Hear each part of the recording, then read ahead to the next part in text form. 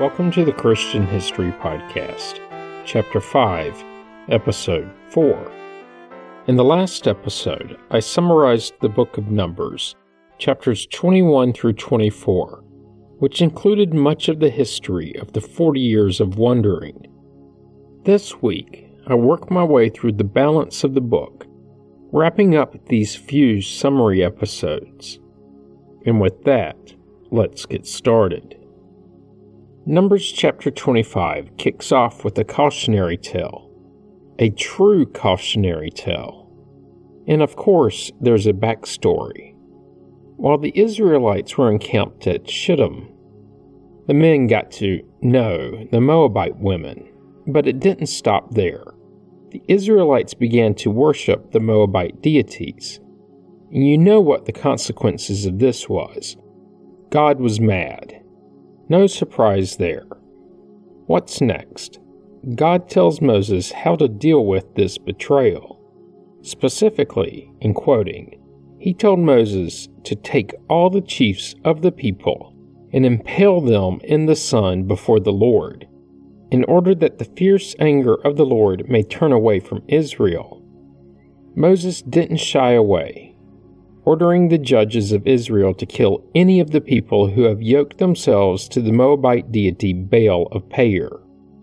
Then the cautionary tale took the usual turn, focusing on a specific person, this time an Israelite man who brought a Midianite woman into his family, all within sight of everyone in Israel, including Moses.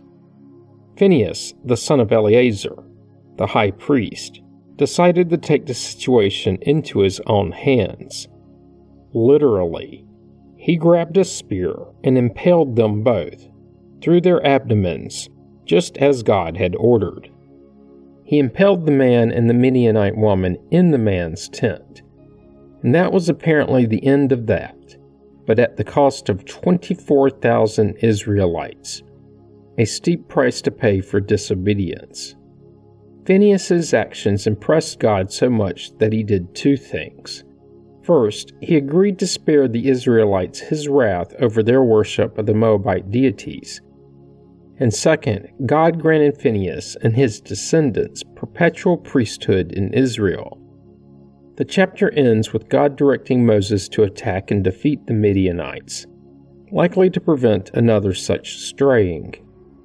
Chapter 26 begins with a new census. We're still in Numbers, and this is your every so often reminder of the naming of the book. This census was for men aged 20 and up, able to take part in the military, to be sorted by tribe. We're then given an accounting of the number, the exact number, no rounding here, all laid out in close to 1,000 words. Tribe by tribe, house by house, with a grand total of 601,730, all ready to fight. But that wasn't the only reason for the census. The larger tribes were to receive more land, and the smaller tribes less, except for the priestly Levites. As priests, they were to be allotted no land, and would have to subside on the offerings at the temple. More on how the Levite allotment worked in a minute. And that's it for chapter 26. The assignment of land didn't end in chapter 26, as 27 presents a unique case involving an inheritance for daughters who had no brothers. And this is a case that's best explained in the text, quoting, "The daughters of Zelophehad came forward. Zelophehad was the son of Hepher, son of Gilead, son of Machir, son of Manasseh, son of Joseph, a member of the Manassehite clans. The names of his daughters were, actually, I'll spare you my mispronunciation. The daughters stood before Moses, Eleazar the priest, the leaders, and all the congregation at the entrance of the tent of meeting, and they said, 'Our father died in the wilderness. He was not among the company of those who gathered themselves together against the Lord, in the company of Korah, but died for his own sin, and he had no sons. Why should the name of our father be taken away from his clan because he had no son? Give to us a possession among our father's brothers." Moses brought their case before the Lord, and the Lord spoke to Moses, saying, "The daughters of Zelophehad are right in what they are saying. You shall indeed let them possess an inheritance among their father's brothers, and pass the inheritance of their father on to them. You shall also say to the Israelites, if a man dies and has no son, then you shall pass his inheritance on to his daughter. If he has no daughter, then you shall give his inheritance to his brothers. If he has no brothers, then you shall give his inheritance to his father's brothers." There's actually more to how inheritance worked, but you should get the point. Do notice that the only women with a claim of inheritance are the deceased man's daughters. After that, a male heir must be found. Then the chapter takes a turn. God instructs Moses to ascend a mountain in the Arbarim mountain range. From there, he will be able to see the land the Israelites will be led to. He's told that after he sees the land, he will die, and is given the reason. Specifically, in quoting the New Revised Standard, God tells him it's because he rebelled against God's word in the wilderness of Zin when the congregation quarreled with God. God tells Moses that Moses did not show God's holiness before their eyes at the waters. End quote. Then, still in the text, we're parenthetically told that the waters referred to are the waters of Meribah, Kadesh, in the wilderness of Zin. Moses takes it in stride and tells God he'll need to appoint a leader over the people. God doesn't hesitate in naming Joshua, to the point that God tells Moses to go ahead and give him some of his authority, so that all the congregation of the Israelites may obey. Thinking back to the episodes on Egyptian history, this is very similar to when the Egyptians named the next in line as a co-regent. Then, a bit of an unexpected twist, which is kind of how twists go. God tells Moses to have Joshua stand before the high priest Eleazar, who shall inquire for him by the decision of the Urim before the Lord. Remember that the Urim was one of the stones attached to the high priest's breastplate, an essential part of his vestments. And we're not told what the verdict of the stone was, but given that Joshua became the heir apparent, it's assumed to have been favorable. And that's it for chapter 27. Chapter 28 begins with God giving Moses further instructions concerning offerings. 2 unblemished year-old male lambs every day, one in the morning and the other at twilight, along with flour, oil, and a drink offering. But not just any drink offering, a strong drink. And that adjective is from the text. Then an extra offering on the Sabbath, and even more on the first of the month. There are additional instructions concerning sacrifices at Passover and the Festival of Weeks. These directives continue into chapter 29, where the focus is on the other mandated festivals, the Festival of Trumpets, offerings on the Day of Atonement, and the Festival of Booths. It's for this last one, the booths, where they were given day-by-day instructions on what to offer and sacrifice. After God gave Moses these instructions, he relayed them to all of the people. Next we get the rules around oaths and vows made by the people. For men, it was straightforward. If a man made a vow to God or swore an oath, he didn't break it, and was required to do whatever it was that he promised. For women, though, the rules were more complicated. If she lives in her father's house, and dad either approves or says nothing, then the woman is held to her vow. But if her father disapproves, then it's as if she had never made the vow.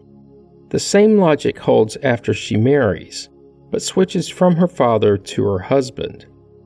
And the disapproval must be nearly immediately after he hears of the vow. Otherwise, it stands, and in some cases, the husband may have to bear his wife's guilt. If she's widowed or divorced, then she needs no man's approval. Nothing is said about what happens if she is unmarried and her father is deceased. Next is chapter 31 and gets us back to some of the history in Numbers, specifically their conflict with Midian. God tells Moses to attack the Midianites, and after that he will die. Moses then orders 1,000 men from each tribe to assemble and attack. They are sent into battle along with the high priest Eleazar, who brought with him the vessels of the sanctuary and the trumpets for sounding the alarm. It's assumed that the vessels included the Ark of the Covenant, and it worked, with the Israelites killing the 5 kings of Midian. They also killed the diviner Balaam, the same one who had told Balak the Israelites were a blessed people, and had the talking donkey. We'll find out why Balaam was killed later in the narrative. With their victory, the Israelites took the women and children of Midian captive. They also captured all their cattle, flocks, and their goods as spoils of war. But they weren't done. The Midianite towns and camps were razed and burned, and the fighting force returned with everything to their own camp, this time located on the plains of Moab by the Jordan at Jericho. When the men returned with the Midianite women as prisoners, Moses was outraged and gives us the reason for Balaam's execution. In his own words, "Have you allowed all the women to live? These women here, on Balaam's advice, made the Israelites act treacherously against the Lord in the affair of Peor, so that the plague came among the congregation of the Lord. Now therefore, kill every male among the little ones, and kill every woman who has known a man by sleeping with him. But all the young girls who have not known a man by sleeping with him, keep alive for yourselves. Camp outside the camp 7 days. Whoever of you has killed any person or touched a corpse, purify yourselves and your captives on the 3rd and on the 7th day. You shall purify every garment, every article of skin, everything made of goat's hair, and every article of wood." End quote. Among the many things we learn in this passage, Balaam's part in the Israelites' worshipping of the Canaanite deity is given as the reason for his death. Also, war and its aftermath in that place and time was unforgiving for everyone, including women and children. Eleazar then gives the men instructions for purifying the booty. Anything that can withstand the heat of fire will be passed through the flames, then washed. This specifically included gold, silver, bronze, iron, tin, and lead. Anything that could not withstand fire was simply washed with water. No specific items were listed. The fighting force was quarantined outside of the camp for 7 days before they were considered clean. God then gives Moses instructions on how to divide up the captured property between the soldiers and the other Israelites, all having to give a portion to God. And since it's numbers, we're told the exact amounts of everything that was captured: 675,000 sheep, 72,000 oxen, 61,000 donkeys, and 32,000 persons in all, women who had not known a man by sleeping with him. Then there was the accounting for the material captured. All the gold totaled 16,750 shekels. The nearest conversion I could find for this is that it equated to about 421 pounds of gold. There's no even remotely exact way to convert the value. But, just for grins, at current prices, that's about $10 million US. No count was given for the other goods seized. In chapter 32, the Israelites set their sights on other regional kingdoms. In this case, the Reubenites and the Gadites were eyeing good grazing land. Why? Well, the text tells us that they owned many head of cattle. They asked Moses and Eleazar to allot them the prime grazing land that had already been captured, also relaying that they didn't want to cross the Jordan. Moses chastised them, claiming that they were satisfied with the territory that was currently possessed, and were not willing to help out the other tribes in capturing the remaining territory. The two families assured Moses that when the time came, they would fight with their brethren, no matter where the fight unfolded. Moses agrees to assign them the land, but warns them of the consequences of going back on their word. Good thing they had already heard the sermon on vows and promises. This is how the Gadites, the Reubenites, along with half of the tribe of Manasseh, came to live east of the Jordan. At the end of chapter 31, we're given a list of all the towns these three tribes captured and rebuilt. I'll spare you the recitation. The pertinent ones will be covered in the future. Chapter 33 is yet another turn in the narrative, this time looking back on everything that had happened since the people left Egypt, from a slightly different perspective. All recorded by Moses. I'll quote the first part, as it's succinct enough and has a portion worth thinking about. After their release from Egyptian captivity, to quote the New Revised Standard, they set out from Ramses in the first month, on the 15th day of the first month. On the day after the Passover, the Israelites went out boldly in the sight of all the Egyptians, while the Egyptians were burying all their firstborn, whom the Lord had struck down among them.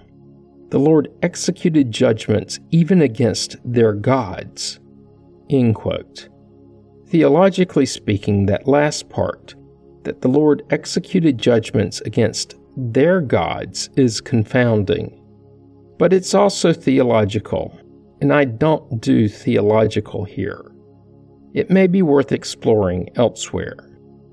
The narrative continues to tell us the next 28 or so places the Israelites camped before arriving at Mount Hor, where Aaron ascended and died.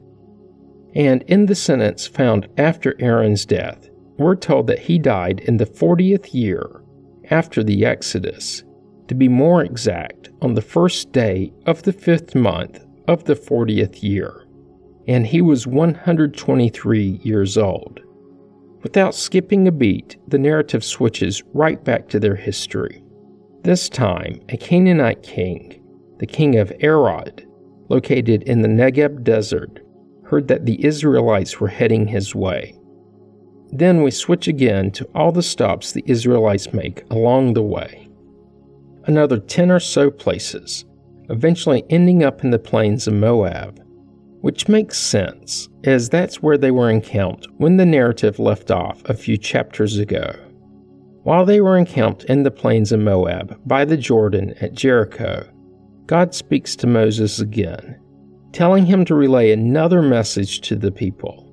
This time, instructions that when they cross the Jordan River and enter into Canaan, they are to drive out all of the inhabitants, everyone. But that's not all. The Israelites were to also destroy all their figured stones, destroy all their cast images, and demolish all their high places. So, wipe out the remnants of their religion. Then they were to take possession of the land and divide it up among the families. This part of God's instructions wraps up with a warning concerning what will happen if they fail to drive out the Canaanites. At the end of the chapter, God tells Moses that if they do not drive out the inhabitants of the land before them, then those who they let remain shall be as barbs in their eyes and thorns in their sides. They shall trouble them in the land where they are settling. And God will do to the Israelites as he thought to do to them. Pretty dire indeed. Chapter 34 begins with God giving Moses the boundaries of the land they are to occupy. And this presents another list of places that I'll spare you for now, but we'll cover in this chapter of the podcast. God also tells Moses the names of the men who will lead each of the tribes as they settle in Canaan. And that's it for chapter 34. The beginning of chapter 35 tells us how the Levites came to gain their land, essentially towns within the boundaries of the other tribes, from the pre-existing wall of the towns and 2,000 cubits outward in all directions. And remembering that a cubit is about 18 inches or half a meter, this would mean that the land extended only for just over half a mile, or a kilometer outside of the city walls. The land surrounding the walled cities was designated as the pastures for the Levites' livestock. In the next paragraph, we're told that there were 48 such towns given to the priestly tribe. Within this 48 were 6 so-called cities of refuge, 3 on each side of the Jordan River. I touched on these way back in the podcast, so a refresher is likely in order. These cities of refuge were pre-designated cities where a murderer, at least one who did not intend to kill, could flee after committing such a crime. If they managed to make it to such a place, then they would be afforded a trial before the congregation. If they didn't make it to the city, they would have to deal with the victim's family and friends. These cities were open to both Hebrews and outsiders. And then the rules got really specific. If the murderer killed with an iron object or stone or even a wooden object, then fleeing to the city was pointless. They were automatically considered a murderer and would be executed. But there's more. To quote, "If someone pushes another from hatred or hurls something at another, lying in wait, and death ensues, or an enmity strikes another with the hand, and death ensues, then the one who struck the blow shall be put to death. That person is a murderer. The avenger of blood shall put the murderer to death when they meet. But if someone pushes another suddenly without enmity, or hurls any object without lying in wait, or while handling any stone that could cause death, unintentionally drops it on another, and death ensues, though they were not enemies and no harm was intended, then the congregation shall judge between the slayer and the avenger of blood in accordance with these ordinances, and the congregation shall rescue the slayer from the avenger of blood. Then the congregation shall send the slayer back to the original city of refuge. The slayer shall live in it until the death of the high priest who was anointed with the holy oil. But if the slayer shall at any time go outside the bounds of the original city of refuge, and is found by the avenger of blood outside the bounds of the city of refuge, and is killed by the avenger, no blood guilt shall be incurred. For the slayer must remain in the city of refuge until the death of the high priest. But after the death of the high priest, the slayer may return home." End quote. There were more rules. Justice required the testimony of at least 2 witnesses, and once adjudicated as guilty, the only acceptable punishment was death. Buying your way out of the sentence was explicitly prohibited, and even if found not guilty, the person couldn't buy their way out of living in the city of refuge. They had to stay until the death of the high priest. It was certainly a bit different from the structure of our justice system. And that's it for chapter 35, which gets me to the last chapter in Numbers. And this final part deals with a particular nuance where the allocation of land collided with allowing the daughters of a sonless man to inherit property. One particular man from Manasseh had no sons, so a portion of that tribe's land was to go to his living daughters.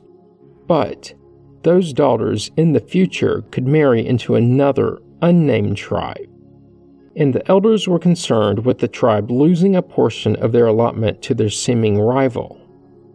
Moses issued a new rule that required the daughters in such a situation to only marry within their own tribe, so that no land would be lost.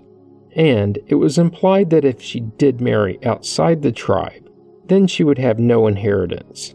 And that's it for the book of Numbers. Join me next week when I'll begin working my way through the many topics uncovered in the narrative. You don't want to miss it. Comments and questions can be sent to comments@christianhistorypodcast.com. As always, you can find information about the podcast on the internet at ChristianHistoryPodcast.com. This week, help others to find the podcast by leaving a positive review on iTunes. You can find the Facebook page by searching the phrase Christian History Podcast as 3 separate words. Once there, be sure to like the page so that it's easier to find later. Finally, if you're enjoying the podcast, subscribe so you get the episodes as soon as they are released and you don't miss out. Thanks for listening, and have a great week.